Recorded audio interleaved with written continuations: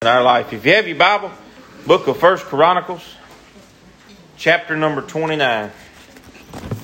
Book of 1 Chronicles, chapter number 29. Before we get started this morning, I want to ask a question. What is it that we give our everything to? There is something, there's always something. For some of us, there's a lot of somethings. There's a kid 2 weeks ago, he played, I guess it was Arkansas.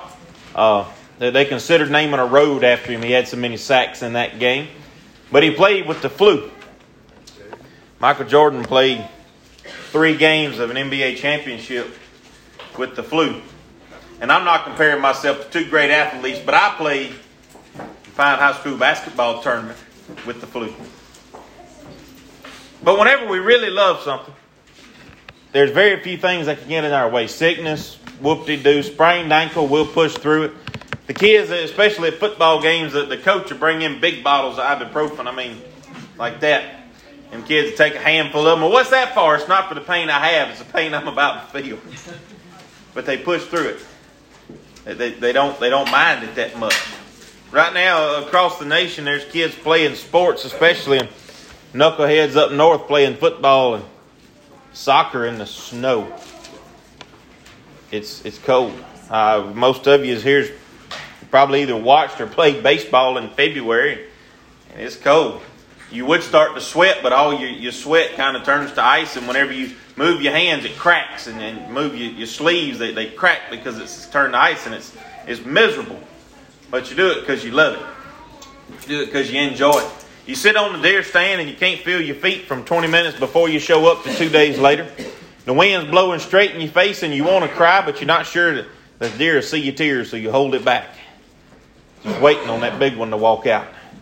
And you don't do it because you love sitting out there in the icy cold. You do it because you love it. You do it because you love the deer. You do it because you love the hunt. Some of us do it because we love the peace and quiet.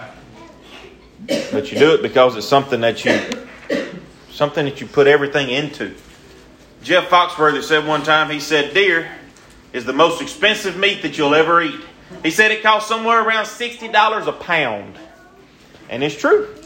You add up how much you have in guns and bullets and corn, and got to have 4-wheeler to get to the deer stand. And a lot of people pay for leases, and every couple of years you got to have a new deer stand. And if you bow hunt, you got to have a new climbing stand every time one comes out every couple of years. By the time you have your camouflage and your thermals and your heater and your hot hands and your breakfast and your mini buddy heater to put in your box stand, deer meat costs about $60, $65 per pound. But we don't do it because it's about the meat. People do it because they love it, and it's the same way with fish. But at what point do we have that kind of zeal toward the things of God? 1 Chronicles chapter number 29, verse number 1. Furthermore, David the king said in all the congregation, Solomon my son, whom alone God hath chosen, is yet young and tender, and the work is great, for the palace is not for man, but for the Lord. Now they're getting ready. They're getting ready to build the house of God. And Solomon was young, and David said, this is not for man, this is not for him. This is for the Lord God. Verse 2, now I have prepared with all my might for the house of my God. The gold things to be made of gold, the silver things to be made of silver, the brass for things made of brass, iron for things made of iron, wood for things made of wood, onyx stones and stones to be set, glistening stones of divers colors, all manner of precious stones and marble stones in abundance. Moreover, because I have set my affection on the house of God, I have of mine own proper good of gold, of silver, which I have given to the house of my God, and over and above all that I have prepared for the holy house. Now David wanted to prepare the temple of God. David wanted to build it. But because David was a man of war, David was a man who had shed a lot of blood, God said, no, you can't do it. He said, but I'll let your son do it. So David set his mind to preparing for the building of the house of God. And whenever he set his mind to preparing, he said that I have prepared with, I'll underline the next 3 words in my Bible because I've read this a couple of times and I never really paid an awful lot of attention to it. How much work it had to have been for David to prepare to build what is known as one of the greatest structures of all time, historically speaking. And that is the temple that Solomon built. And David prepared it with all my might. It's hard for us to put all of our might into one in particular thing. But whenever we do, what do we have left? If we give all our might to a basketball game, what happens on the bus ride home? You have to recover.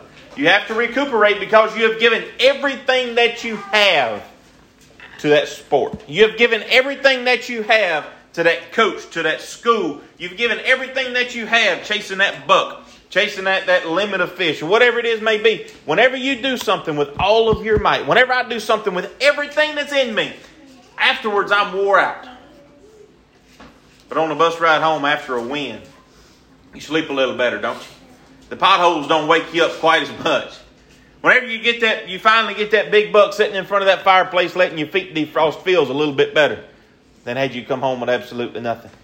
Whenever you achieve your goal, whenever you put all of your effort into something and see it come to fruition, it just means just a little bit more to see that you have succeeded, that you have done it, that I have reached that place, that I have reached my goal that I set for myself.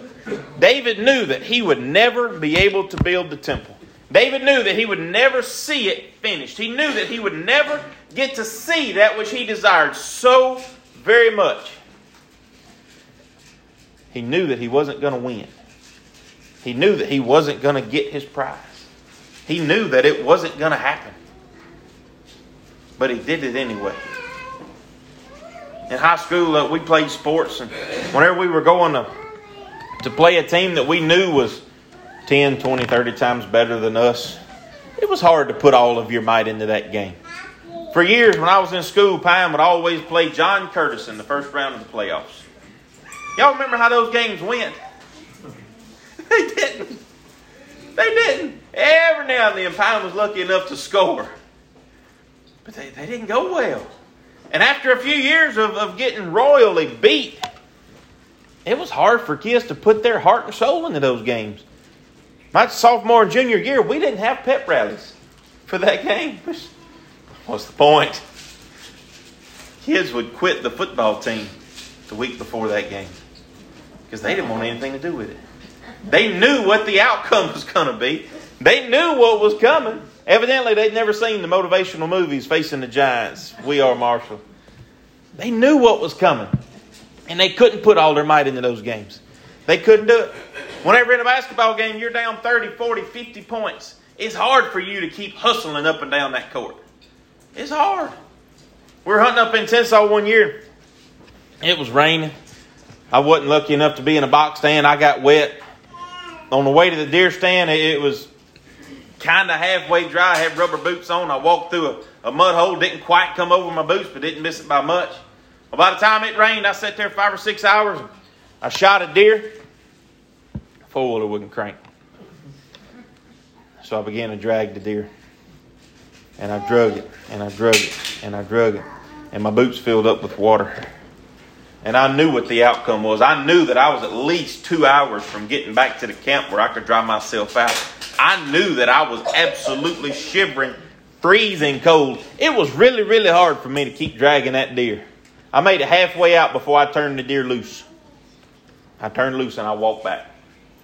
Because it was difficult for me to do that with everything I had, to put all of my effort into that. Whenever I was so hurt. Whenever I couldn't feel my toes or my legs or my fingers or my face or anything else. Whenever it was just miserable. David knew that he was going to lose, and he did it anyway. He said, of mine own house, of mine own proper good, of what I have personally. He said, not only have I invested in this physically, he said, but I've invested in this monetarily. I have given everything that I have. He took years to prepare this.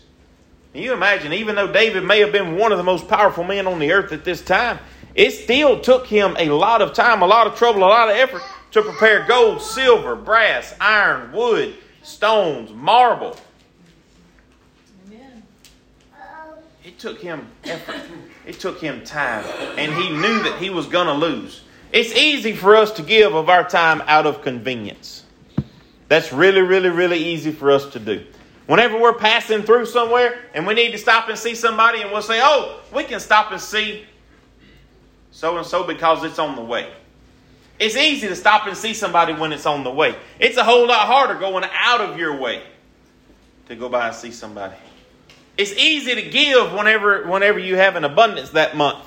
But in those months that there's too much month at the end of the money, those months it's a little harder to give.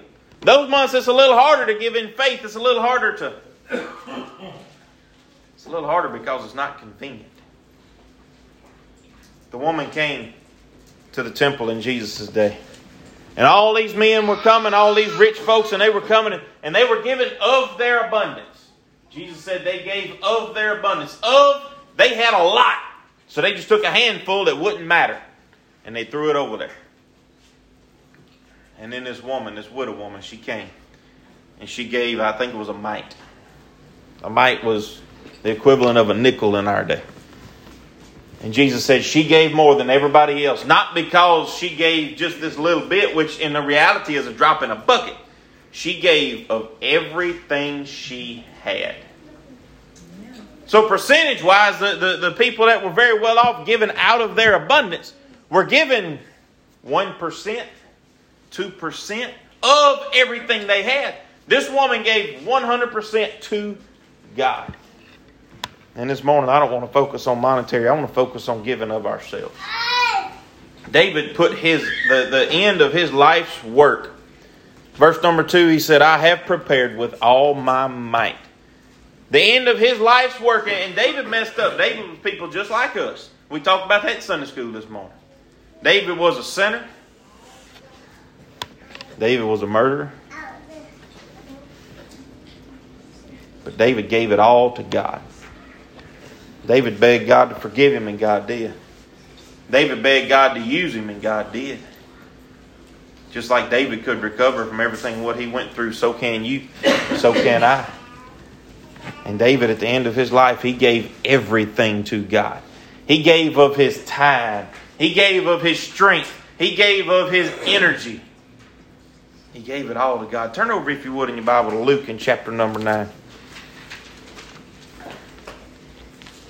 Gospel of Luke, chapter number 9. What I really want to get us to think about this morning is how much of our effort, how much of our time, how much of our energy is devoted toward God. And I'm not a math teacher, but imagine there's a big pie chart up here. Everybody knows what a pie chart is. We ate plenty sweet potato, chocolate cream, lemon icebox pie yesterday. So whatever your kind of pie is, this is that pie. Of that big pie chart, this is all the energy that you have. 100% of the energy. Now we understand that kids take up 1 to 2% of that energy, right? They take up just a wiggle. So you take 1 or 2% of that energy. And I'm kidding. Kids take up most of your energy. So you take most of that energy and you give it to your kids. And then if you work, your job at least takes a little bit of the energy. They say it takes most of your soul, but it takes all of your energy. So a little bit of your energy is going to go toward this job. And then your family takes a little bit of your energy. Keeping up a home takes up a little bit of your energy. Washing dishes, folding clothes takes up a whole lot more than energy. It takes your dignity, but that's what somebody said about having kids. They said at no point in time in your life have you ever thought that it would be below you to change someone's pants, to wipe their butt, and them sit there and laugh at you. Said, but whenever you become a parent, that's part of it. So of all this energy that you had, it's easy for it to deplete throughout the day. It's easy for kids. It's easy for job. It's easy for work. It's easy for the cows. It's easy for the pigs. It's easy for everything to take what little bit of energy that Mountain Dew or that cup of coffee may bring to us. Luke chapter number 9, verse number 1.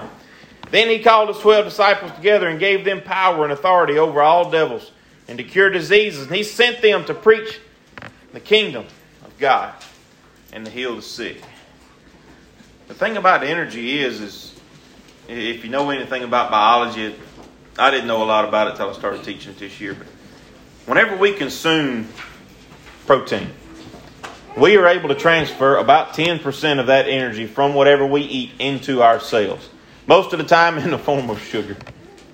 But we transfer it into our cells. So as we eat, we are regaining or renewing that energy that our kids, that our job, that our work, that our hobbies or whatever took from us. So throughout the day, even though we are depleting part of this pie chart, even though we are eating one piece at a time, God can give it back to us. If we want to serve Him, God will give us that second wind that we always talk about. It said He called His disciples together and gave them power and authority over all devils, to cure diseases, to heal the sick. And if God can do that for them, can He give us the energy to witness to other people whenever we really don't feel like it? Can He give us the energy to invite somebody to church whenever we really don't want to talk to them? Can He give us the energy, the patience, to forgive our family members whenever they do us wrong or root for the wrong team? Can God give us the grace to live for Him in a life where we are otherwise overwhelmed? It's easy to get bogged down in everything else. Jesus told him, He said, take nothing for your journey. Neither staves, nor scrip, nor bread, nor money. Neither have 2 coats apiece. He said, whatsoever house ye enter into, there abide, and thence depart. And whosoever will not receive you, when you go out of that city, shake off the very dust from your feet for a testimony against them. Jesus said, you don't have to prepare yourself to work for me. He said, what you need, I'll provide you. Anybody ever tried to herd chickens? What happens whenever you try to herd chickens? So whenever you're trying to gather them all up, you try to herd them, what happens to the chickens? Every direction, right? Tough. Best case scenario, you might can get 2 or 3 to go the same direction. The same thing is true with cats and dogs and squirrels. And yet Noah got them on the ark. Anybody ever tried to catch a wild cat? Anybody? A feral cat that wasn't a pet? You done? It's tough. Noah ended up with 2 of every kind on the ark. Do you think he had to go out and set traps to catch them? Or do you think that God brought them? So in the movies that we see Noah, we see the animals lined up 2 by 2, just walking up to that ark. You think that Noah trained them? Or do you think that they just showed up because God sent them there? Whenever God tells us to do something, whenever God told Noah to build the ark, He didn't tell Noah, you got to worry about this, this, this, and this. He said, build me an ark. I'll take care of the rest. He said, build me an ark. God didn't tell us to worry about how our message is going to be received. God didn't tell us to stress about how many people we invite is actually going to show up to church. God didn't tell us to take that personally. He said, if they won't receive you, shake the dust off and move on.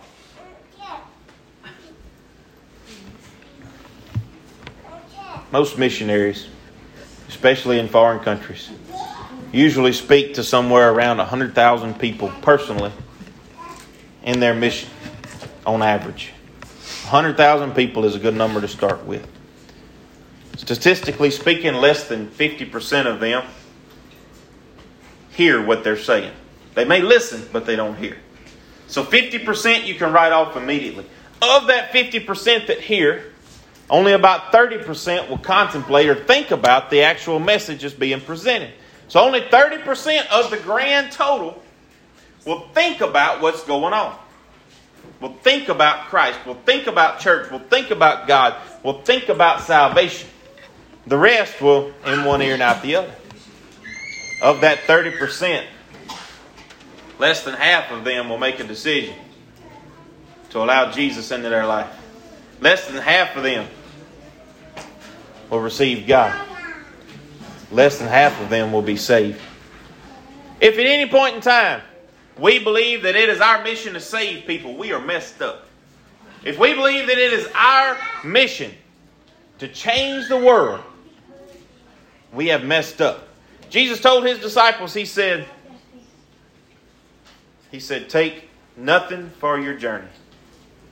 I will provide for you. I will give you what you need. I will prepare their hearts. I will prepare their minds. I will prepare those who will receive you. I will take care of you, where you will sleep, where you will stay, what you will eat, what you will wear. I'll take care of it. He said, go. In Acts in chapter number 1, he tells us to go into all the world. Preach the gospel. He said, be a witness. And church, that is to every saved, born-again believer. That is our goal. That is our mission. A lot of places, whenever they're trying to hit a monetary goal, they'll put a thermometer up on the wall. And as they get there, they'll fill that thermometer in with red, waiting, trying to get to the top. As a church, we should witness with all of our might, just as David did. Whenever we get an opportunity, we should not pass it up. Whenever we get an opportunity to participate in things such as the parade, we're going to try to throw candy with scripture tracts attached to it. Maybe somebody will take it home and their parents will read it. Maybe a kid will pick it up and read it. We don't know. But we're still called to witness. We don't know how many people is going to come through the Mile Branch this year. We don't know how many is going to refuse a Bible like they did last year. We don't know how many kids are going to ask their mama, Mama, why is that man laying bloody out in the yard like he is? Why is that man hanging up on that cross? Why are they talking about a man rose from the dead? Why? We want them to ask them questions. But we don't know. We're not called.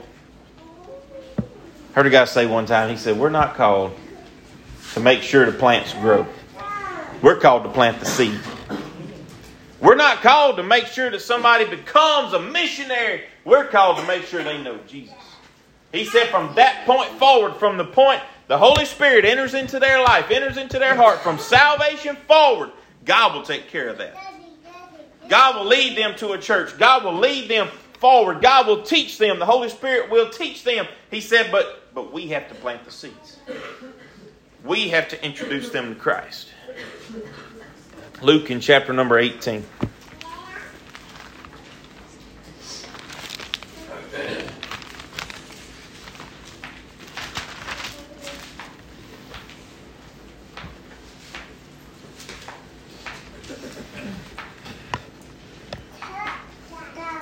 A man came to Jesus.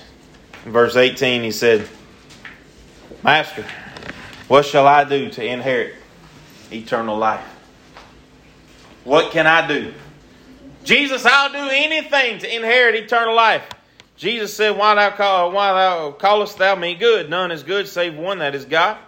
Thou knowest the commandments. Do not commit adultery. Do not kill. Do not steal. Do not bear false witness. Honor thy father and thy mother. He said, all these have I kept from my youth. He said, I've done everything I could do to inherit eternal life. I've done everything I could do to be saved. I've done everything I could do to go to heaven. Jesus said, yet thou lackest one thing. One thing is holding you back. And it's them pronouns. I have done everything I can do. It's not up to I. It's not up to me. Whenever we depend on ourselves, then we have a problem. I love the scripture where David said, with all my might, I have prepared the house of the Lord. It's a beautiful verse. But if we leave this church house and we go into the community to witness in the power of me, myself, and I, we are in trouble. He said, one thing thou lackest. He said, sell all thy house and distribute to the poor, and thou shalt have treasure in heaven. Come and follow me. He said, turn loose of what you have. Turn loose of what's holding you back. You are depending on what you have. You are depending on what you can do. You are dependent on what you possess. God gave it to us. God allowed us to have it. God allowed us the health and strength to get up and go to a job where we can work. God allowed us. God gave it to us. So why do we depend on those things more than we depend on Him? Papa Clyde used to tell a story, and I have no idea who the man was. But he said a lot of preachers would always ride with each other to revivals. He said there's one particular man, one of the only men in the community that had a good car. So he said whenever they get going, right before they get to the church, said he'd turn loose of the steering wheel. He'd fold his hands and he'd pray. He said wasn't nobody in that car closing their eyes and praying. He said the only man that had faith enough was the one behind the wheel. Said he closed his eyes, he'd fold his hands, and he would pray for the service that they were about to make it to. He said every time they made it, even in a curve, the car just kind of drifted around the curve. But he was the only one that had faith enough. Everybody else was dependent on that man. Everybody else was dependent on that car. But that man was dependent on God. If we go and do something with all of our might, we have to go with God. Otherwise, we're beating the air. Anybody ever boxed an invisible person? You ever tried to? So I went to this physical therapist. I messed up my shoulder in high school playing baseball. I went to him. He said, throw a ball. I said, I don't have a ball. He said, pretend to throw a ball. I said, that's dumb. He ain't pretend to throw a ball. So I balled my hand up like this, and I pretended to throw a ball. I said, that ain't right. He said, you're right. That's not how you're supposed to throw. I said, well, give me a ball. I can't pretend. I can't do it without having physically something to hold on to, something to help me, something real.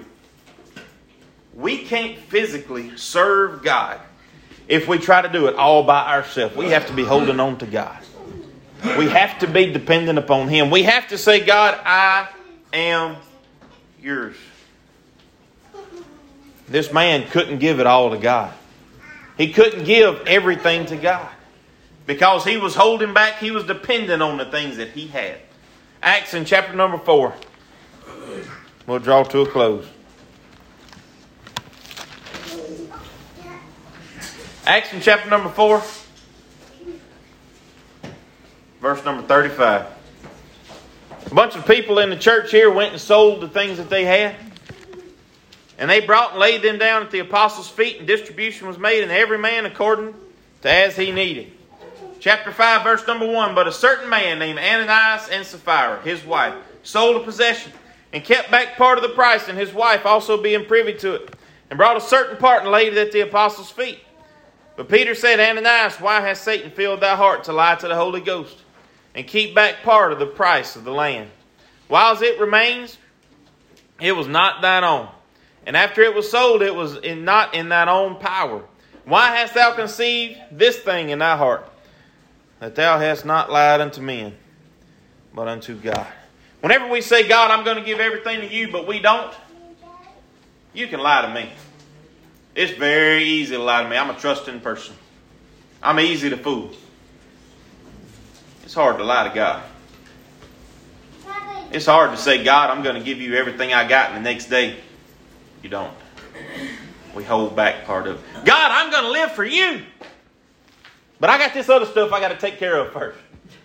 That sounds like us, don't it?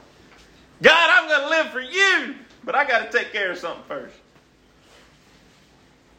He told the people in Luke.